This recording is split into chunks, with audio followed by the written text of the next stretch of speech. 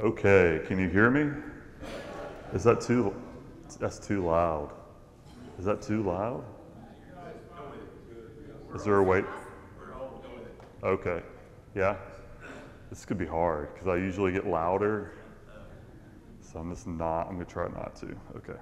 If you have your Bible, we're going to be in Malachi. Malachi. If you like history, you should really love this lesson. We're going to talk a lot about history. It's important because otherwise the book of Malachi doesn't really make any sense at all. It's 4 chapters long. It's small. We're going to talk about why it's placed in the Bible where it is. It's the very last book of the Old Covenant, very last book. So we're going to talk about why it is where it is. We're going to talk about why it's a minor prophet. We're going to talk about who wrote the book of Malachi, or who we think wrote the book of Malachi. And hopefully through all that history, you'll come to a deeper understanding of what this letter means and how it applies to the Jews and how it also applies to you. We're going to be talking a lot about God. And I want to make sure, and I hope that I say everything correct about him. You know, it's hard enough to talk about somebody when they're not in the room. It's even harder to talk about somebody when they're in the room. And God is here with us, and I'm going to be saying a lot of things about him. So let's go to him in prayer and make sure everything I say is correct, okay? Let's pray. God, we love you so much. Thank you for being our Father. Thank you for choosing us. Not because we're good, because you made us and you love us, regardless. We thank you for that. God, help me tonight. I'm going to be saying a lot of things about you, and I pray they are all correct. There's a lot of things we don't understand about you, so we do ask for your help. And above all, God, help us to love you more. Help us to love each other more. In Jesus' name, amen. All right. So lots of history. Let's start with that before we get to the book of Malachi. The Jewish people, even before the time of Christ, were in so many wars it's hard to count the number of them. They were killed so many times we lose track of the number of people who died.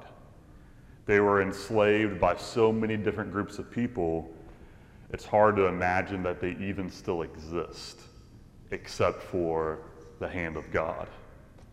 And so we're going to do a little bit of history here, talk about all those people. I'm not starting in the beginning, but I hope you get a good understanding. The first group that we're going to talk about that took control of the Israelite nation, the Jewish nation, are the Egyptians. I appreciate everybody who was able to be in that class Wednesday night when we partook of the Passover. It's one of my favorite classes that I ever got to do, and I'm glad you were there with me. And if you were in that class, that whole class was about the Jewish people were in a foreign land. They were slaves, hundreds of thousands of Jews. We don't know how many died underneath the hand of the Egyptians. We know that God chose Moses, a prophet, to go and save them. Moses didn't know what he was doing. God helped him. We think the year that that happens, and if you can keep track with this or you want to write it down, this will help you. We think the year is 1,300 years before Jesus. 1,300 years before Jesus, when Moses frees the Israelite people from bondage from the Egyptians. How many people? How many people were there? From Exodus chapter 12, verse 37, and some other passages, we learn that it was 600,000 men from 20 years old and up. That was the number of just the men older than 20, 600,000. As far as I know, that's bigger than Knoxville. Much bigger than Knoxville. What number would you say Knoxville's at right now? Yeah, 250,000, is that a fair? 280, we'll say 300, okay? Twice the size of Knoxville imprisoned. And that's just the men. If you add up everybody, the babies, the young people, the women, it's over 1 million people, some say 2 million people, is who Moses led out of Egypt into the wilderness. And it is a fact that that desert could not support 2 million people. Could not. Only God could. There wasn't enough stuff there for them. So they find the promised land. Over 1 million people find the promised land with Moses, but they're too scared to go in. All but 2 are too scared to go in. If you read Numbers chapter 14, verse 29 and on, it says, because of the doubt, many people died. Everyone who was older than 20 died in the desert over the next 40 years. Say that again. We have 1 million, some say 2 million people. Everyone who was older than 20 died in the desert over the next 40 years. All of them. Conservatively, they say 600,000 people died in the desert. Maybe that's the number of 20 and older. 600,000. They never saw the promised land because they were too scared to go in. Moses dies as well. He almost made it. He looks into the promised land. It's a wonderful passage. I hope you get to read it. It's amazing. The Bible says that God buried Moses. God himself. So the year is 1,250 years before Jesus. Joshua is now the prophet after Moses dies. Joshua leads the people into the promised land. Along with them are hundreds of thousands of babies, young people who were born in the wilderness. Their numbers didn't just drop off. Yes, 600,000 people died, but they had babies in the desert, and all that new generation goes into the promised land. The year is 1,000 years before Jesus. And instead of having a prophet like Moses, instead of having a prophet like Joshua, now Israel, the Jewish people, are ruled by kings. And you know some of their names. King Saul, King David, King Solomon. For 500 years, kings ruled over Israel. And after King Solomon dies, there's 2 kingdoms. To the north is Israel, to the south is Judah. They're divided. They're not united anymore. The Assyrians, 740 years before Jesus, defeat the northern kingdom of Israel. 20 years later, they try. They had this the siege for like 3 years, and they conquer Samaria. So all of Israel, the northern part, is now being ruled by the Assyrians.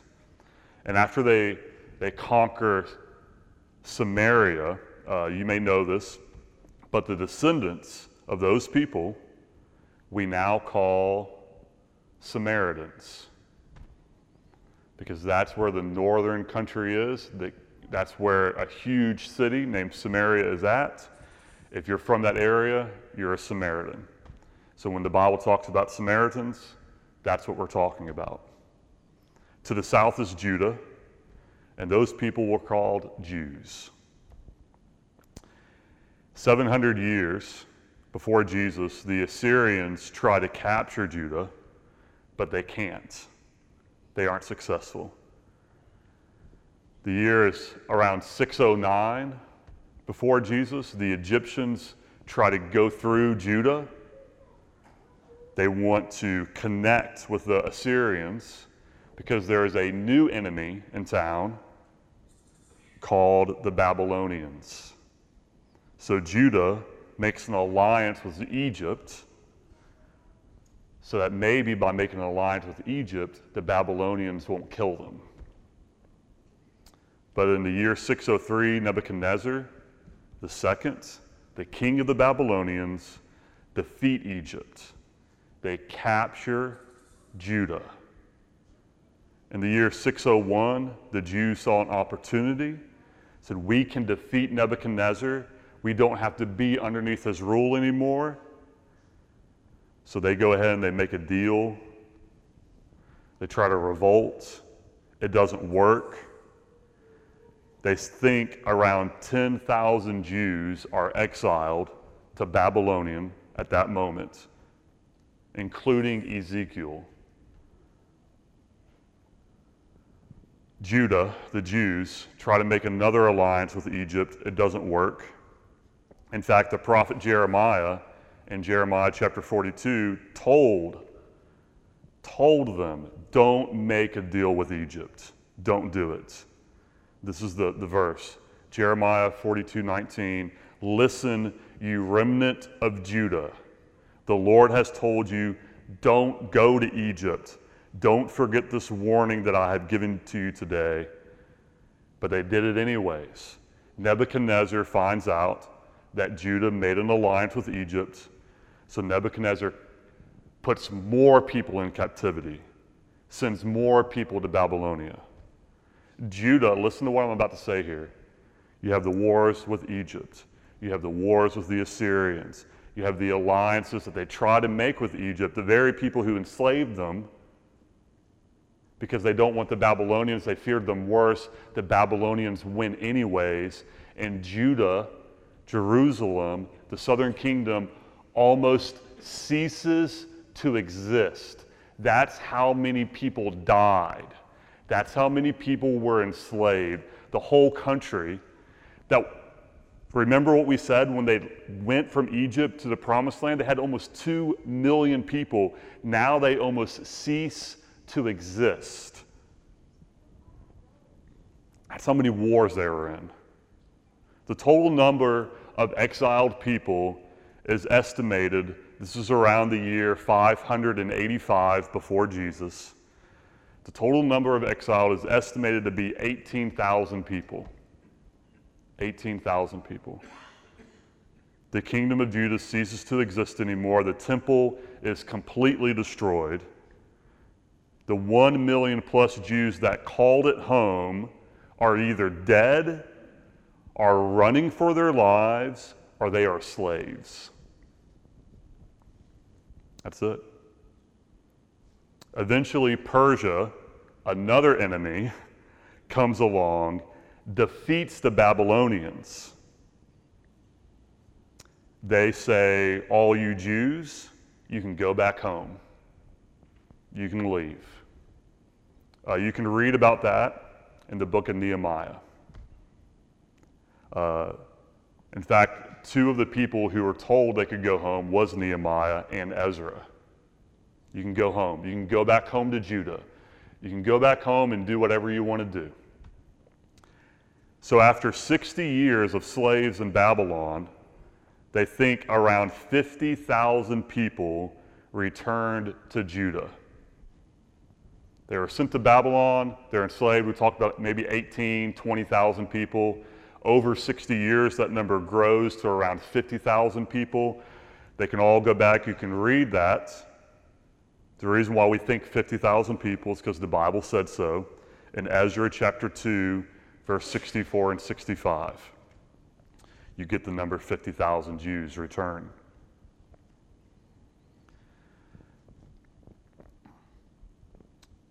That's somewhere around the year 538.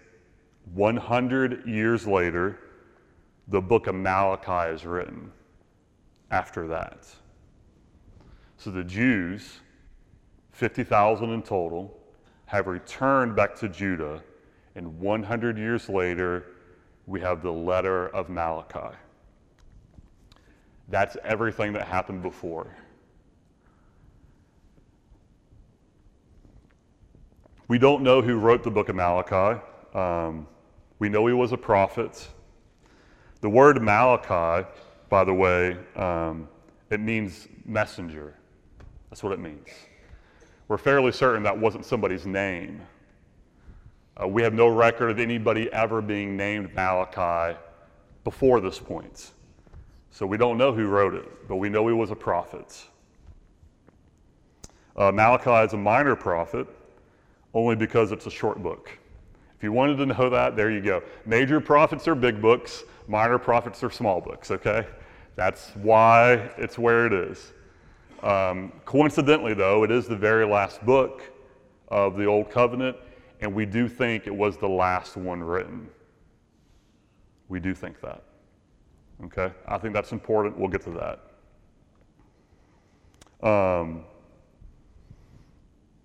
The theme of Malachi, I want you to remember everything we talked about, from the Assyrians to Babylon, to the Egyptians, to the Persians. The theme, remember, all this has happened. They had a brief period of unity with King David and the United Kingdom, but that goes away. They had that for 500 years, and it disappeared, and then chaos ensued. So you have all this death. We have the kingdom of Judah almost ceasing to exist. It's almost not even there anymore.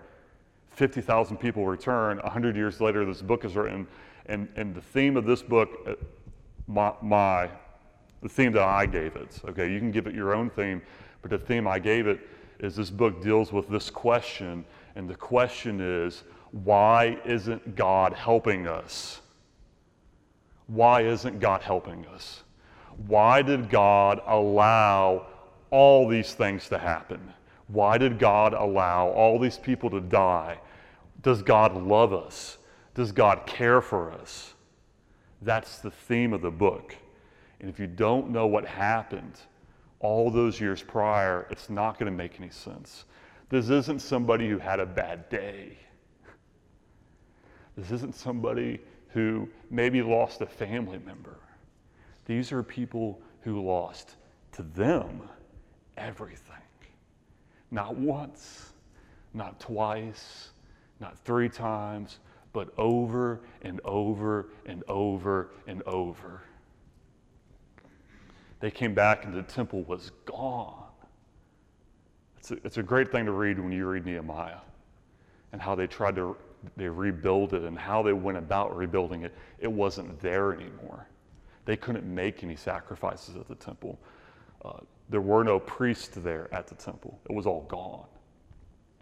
And it's even more amazing to understand that the people who were going back probably had never even lived there, because that's how long this had been going on. Remember, the people who made it to the promised land, they don't even know. They weren't even alive. Okay. Why isn't God helping us? Malachi is a beautiful book. It uses this question answer all the time. It's a question answer, question answer. It's God's message to the people, and God is going to sit down and answer their questions. He's going to answer them. Do you love us anymore? Do you care for us anymore? This book, it's a conversation instead of like a sermon. It's not a sermon. It's a conversation. And I like this. We, you and me, can have a conversation with God. We can talk with Him. It's not always Him talking to us. He allows you to ask Him questions, to tell Him how you're feeling, to tell Him what's going on in your life. It's a conversation. He doesn't dominate it. Let's ask God questions. Number one, He can handle it. Whatever you're going through and whatever question you have, He can handle. I think sometimes we're embarrassed to ask Him questions, We're afraid that our question will make him angry, maybe cause him to be upset with us. Maybe we're embarrassed by our own question. But I hope this book helps you understand that you can have that conversation with God. Tough times have happened and they will happen. And we don't always understand what's happening. But God is a loving Father who wants a relationship with you. So let's look at it, okay? Malachi chapter 1. I really, really like this verse. It's verse 11. I think it's important for us to start here. So if you will, Malachi chapter 1, verse 11.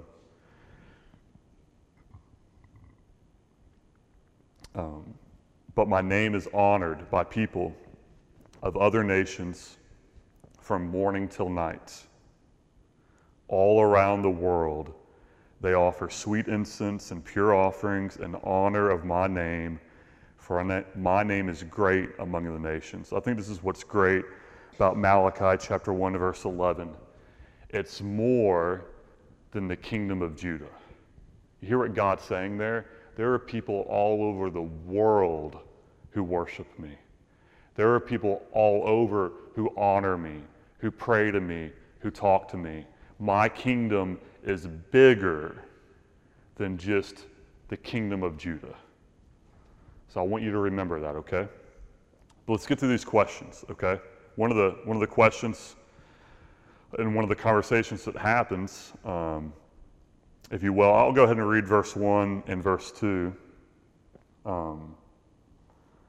This is the message that the Lord gave to Israel through the prophet Malachi. Okay, I told you what I think about that. I don't think Malachi is his name. He's a prophet. We don't know what his real name is. Take that or leave it, but that's my thought on that. But here's the truth. Here's the truth. He's the last prophet. This is the last prophet that we know about for 400 years before the next prophet arises. Do you know his name? John the Baptist. For 400 years, there is no prophets.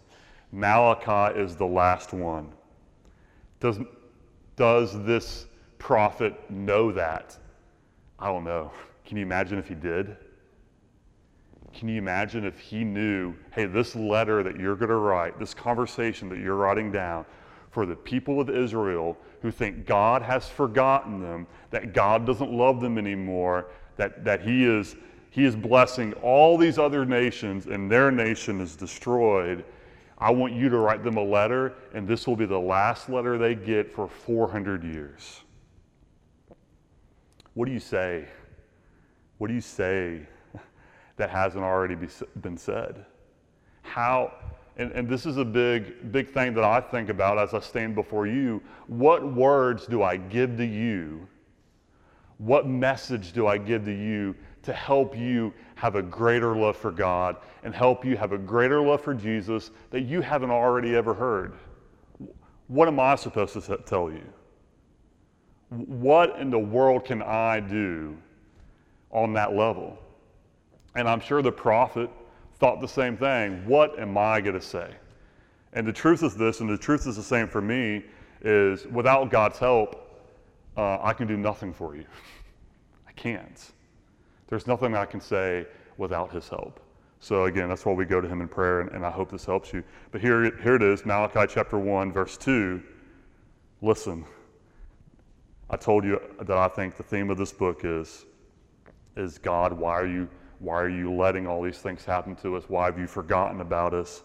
Why don't you love us anymore?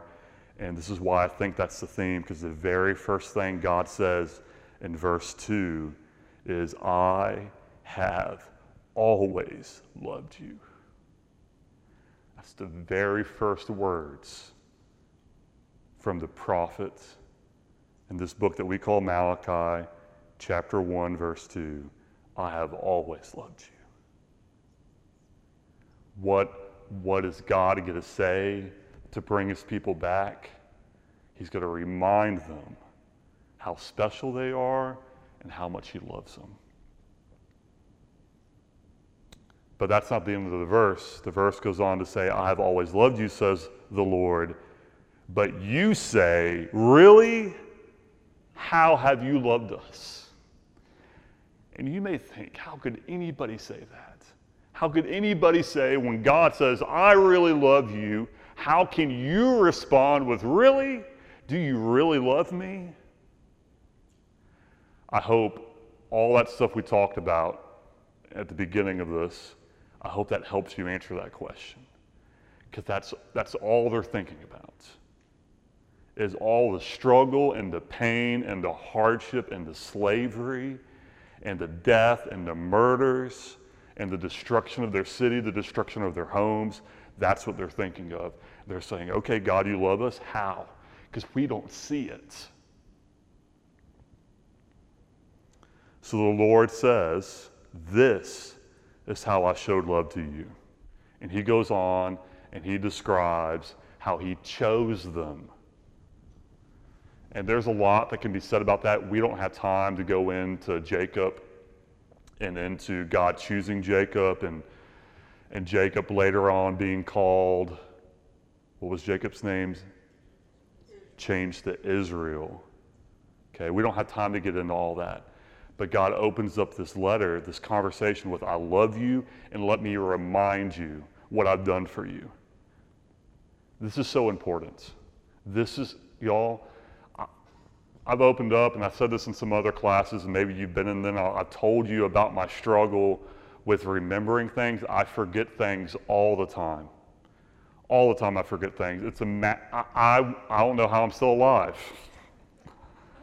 I forget things on a very large level. It's really important for me to write things down. It's really important for me to constantly read over things over and over and over and over and over and over again. Because number one, I know I will forget. Number two, I'm afraid that I'm going to forget. And this is why it's so important for us, number one, to be together, to remind each other. Because we're gonna go into this, but I think, and I hope I don't speak out of turn, I think we all have these questions of, God, do you really love me? God, have you forgotten about me? God, why are you letting this happen? Why did you let this happen? We all have these questions, and we need to be reminded about what God's done for you. You need to be reminded. I know it sounds crazy, right? He did it for you. You should know. We forget. You need to be reminded about what God's done for you.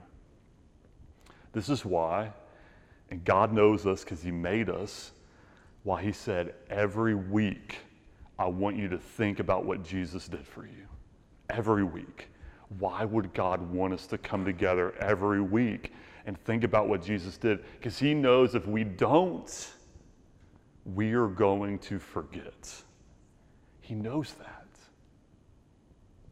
I don't think once a week's enough. Not for me. So God says, you don't think I love you? Let me remind you how much I love you. Malachi chapter 1, verse 5.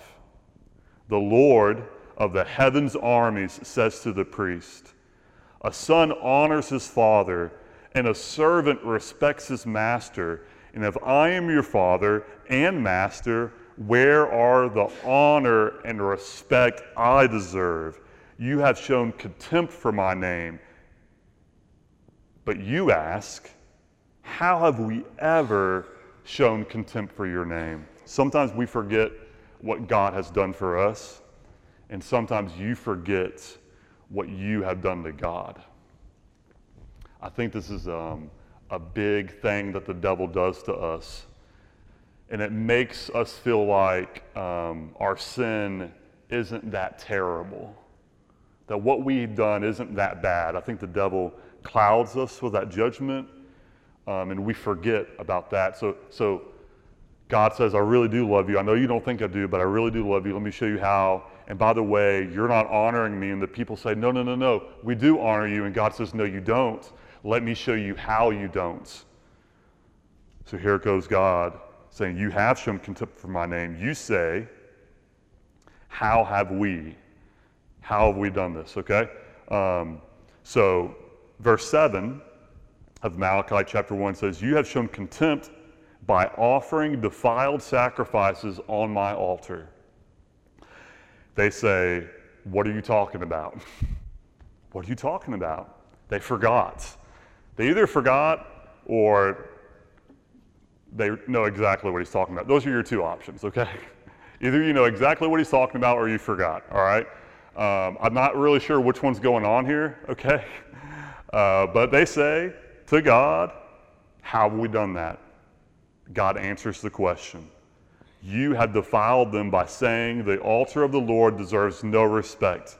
How have you done that? Verse 8, when you give blind animals as sacrifices. Isn't that wrong? And isn't it wrong to offer animals who are crippled and diseased? Try giving gifts like that to your governor and see how pleased he is, says the Lord of heaven's armies. I love how simple God talks. How we can sit here in this room thousands of years later and we understand what that's talking about. God says, you honor me, you love me. I told you, we looked at the Passover Wednesday and we talked about the offer of the perfect goat or the perfect lamb that had no blemishes. Hey, Lincoln. The perfect animal, okay? And this is what God wanted to be put on the altar. Not only during Passover, okay, but during all these sacrifices that were offered at the temple. And God says, I'm watching you, I'm looking at you, you're not doing what I asked you to do. And beyond that, if you did this for regular people, they would hate it. How do you think I feel? So he tells them that he points out where they need to correct themselves. Go to chapter 2. Maybe that's why we don't want to ask God questions, because we're afraid of the response. Maybe we don't want to ask God, God, do you still love me? And then God to ask us, do you still love me? Because this is what I see. And that's what he does here. He responds to them and says, no, I still love you, but do you love me? Because I don't see it. Malachi chapter 2, verse 5. The purpose of my covenant with the Levites was to bring life, to bring peace, and that is what I gave them. This required reverence from them, and they greatly revered me and stood in awe of my name. They passed on to the people the truth of this instruction. They received it from me. They did not lie. They did not cheat. They walked with me, living good and righteous lives, and they turned many from lives of sin. That's the purpose of the Levites. That's the purpose of the priest. That was the purpose of offering perfect animals to God, is turning away from sin and turning to God. That was their purpose. He talks about that. He explains it to them. Look at Malachi chapter 2, verse 10. Malachi 2:10. Are we not all children of the Father? Are we not all created by the same God? Then why do we betray each other, violating the covenant of our ancestors? Judah has been unfaithful, and a detestable thing has been done in Israel and in Jerusalem. The men of Judah have defiled the Lord's beloved sanctuary by marrying women who worship idols. So God again goes, I love you, but do you love me? Number one, you're not honoring me like you should. You don't even honor me like an earthly king. Number two, I told you to only be with people who love me and who worship me. And now you're going out and you're marrying people who don't even care about me, who don't even love me. And I told you not to do that, and now you're doing it. Here's another thing you do, verse 13. He keeps going. Here's another thing you do. You cover the Lord's altar with tears, weeping and groaning, because he pays no attention to your offering and doesn't accept them with pleasure. You cry out, verse 14, why doesn't the Lord accept my worship? I'll tell you why. Because the Lord witnessed the vows and your wife made when you were young, but you have been unfaithful to her, and she remained your faithful partner, the wife of your marriage vows. Let me read that again for you. Verse 14, you cry out, why doesn't the Lord accept my worship? I'll tell you why, because the Lord witnessed the vows you and your wife made when you were young, but you have been unfaithful to her, though she remained your faithful partner, the wife of your marriage vows.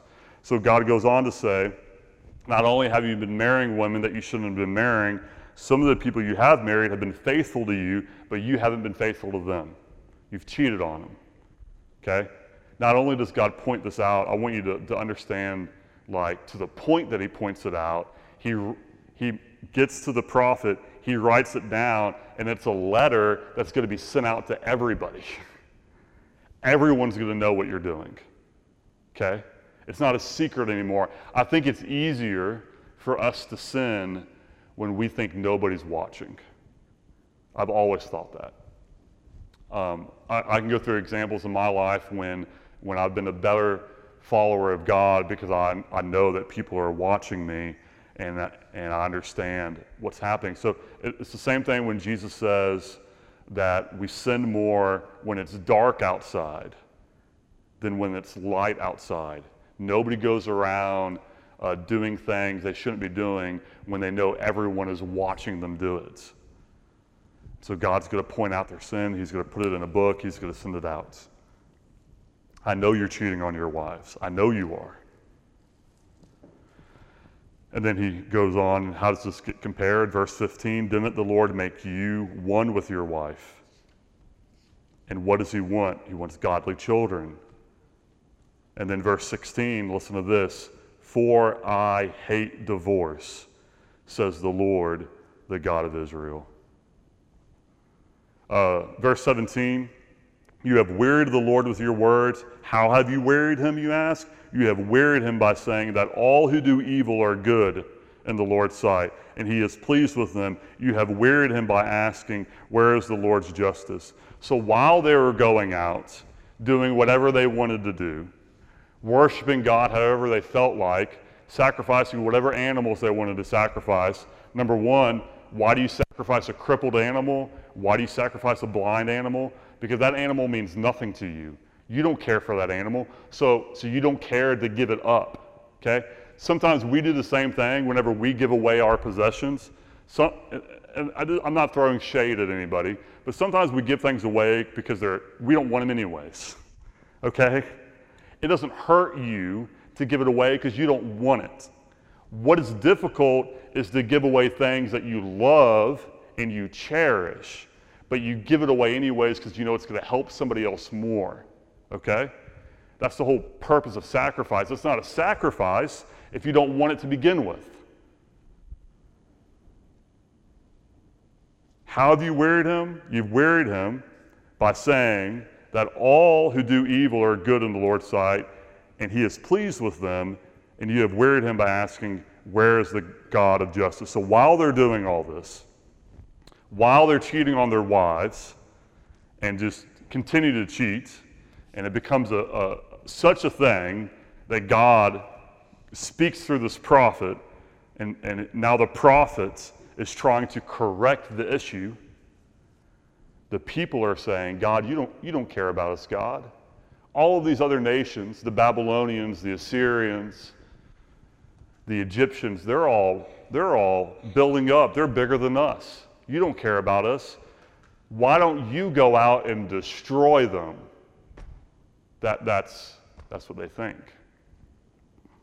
Where is the God of justice? And God is saying, in a sense, instead of worrying about what all these other people are doing, how about you love me? How about that? Let's go to the next chapter. Chapter 3, we're just going to look at a few verses here before we move on and conclude the lesson. This is really important, everybody. Probably the most important part. So if you haven't been paying attention, let's go. All right. Malachi chapter 3, verse 1. Look, I am sending my messenger, and he will prepare the way before me.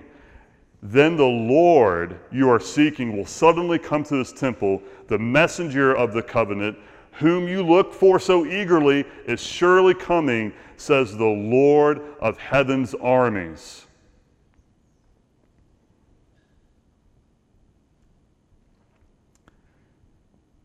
This is the big climax. This exact passage that we just read is said again in a different way. So go to Malachi chapter 4, and we're going to read the very last verses of this conversation that the prophet is writing down between the people of Israel and God Almighty. So again, all these terrible things that God knows about has happened to the people of Judah, to the nation of Israel, things that I don't think we can even imagine. So they're very angry, they're very upset, they don't see the love of God. God writes this entire conversation to say, no, I do still love you, but I need you to love me. I need you to love me. All that is said, and we opened up the class by saying, what do you say when you're the last prophet for 400 years? What do you say? What do you say to give the people hope? What do you say to turn the people's hearts? Because here's the reason for us even being here tonight. How do you turn people's heart away from sin and to Jesus? How do you turn people's heart away from themselves and to God? How do you do that? Malachi chapter 4, verse 4. It's only 6 verses in the last chapter here. Malachi chapter 4, verse 4. Remember to obey the law of Moses, my servant. Remember. How do you remember? You have to read it. How do you remember? You have to talk about it. You got to sing about it. You have to act on it. Remember to obey the law of Moses. You want to turn your heart away from sin? Remember what God has done for you.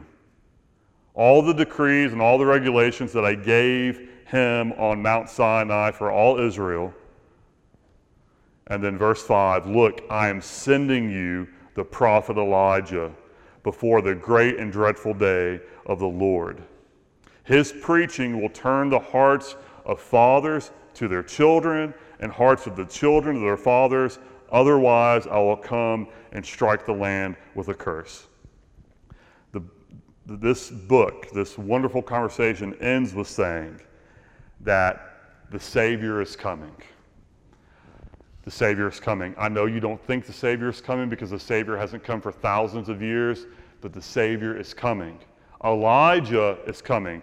They believed that when Elijah came, Elijah would be, right after Elijah, was going to be the Savior of the world. Again, if you were in class Wednesday, that was the whole reason for saving a seat for Elijah at the Passover table. Because they knew when Elijah came back, the Savior would be right on his coattails. So here, 400 years, maybe a little bit more, 450 years before Jesus comes, the last prophet, God writes it down, the very last words, by saying, they didn't know at that point, but we know today that John the Baptist is coming. Another prophet is coming, and when he comes, he's going to tell all the people, get rid of the sin in your life. Turn your eyes to the Savior, and then one day John's there baptizing people, talking about forgiveness of sin, the same thing that's written in the last of this book of Malachi, and then John the Baptist sees Jesus and says, there's the Savior of the world who has come to save you. There is your Savior. And so Malachi writes this down by telling the people, don't give up. Don't lose heart. God has not forgotten about you. God loves you dearly, but he wants you to turn from your evil ways and turn to him. And if you turn from your evil ways and you turn from your selfishness, and you turn to God and you follow him, you will be saved. You will be. And not just that. I love this about Jesus. It's not just everybody who comes after Jesus will be saved. It's everybody who came before Jesus will be saved too. It goes both ways. He'll save everyone. All those people in the wilderness who loved me, yes, they made a mistake, but who loved me,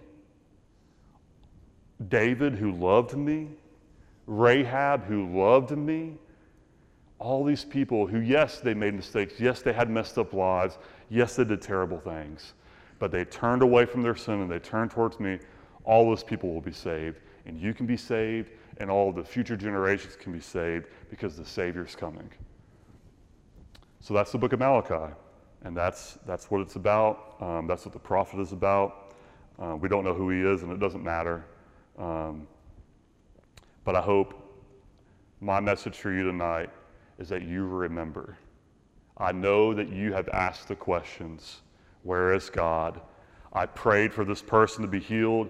God didn't heal him. I prayed for this not to happen, and it happened anyways. This made me so mad, God. I can't believe you did this to me. Why is this happening? We've all asked these questions, and we don't understand it, but have this book remind you that God comes down to you, has that conversation with you, and reminds you what he's done for you. And what he wants from you is for you to love him back. So thank you for being here tonight. How do we end this? If they want to come down here, we'll be glad to help them.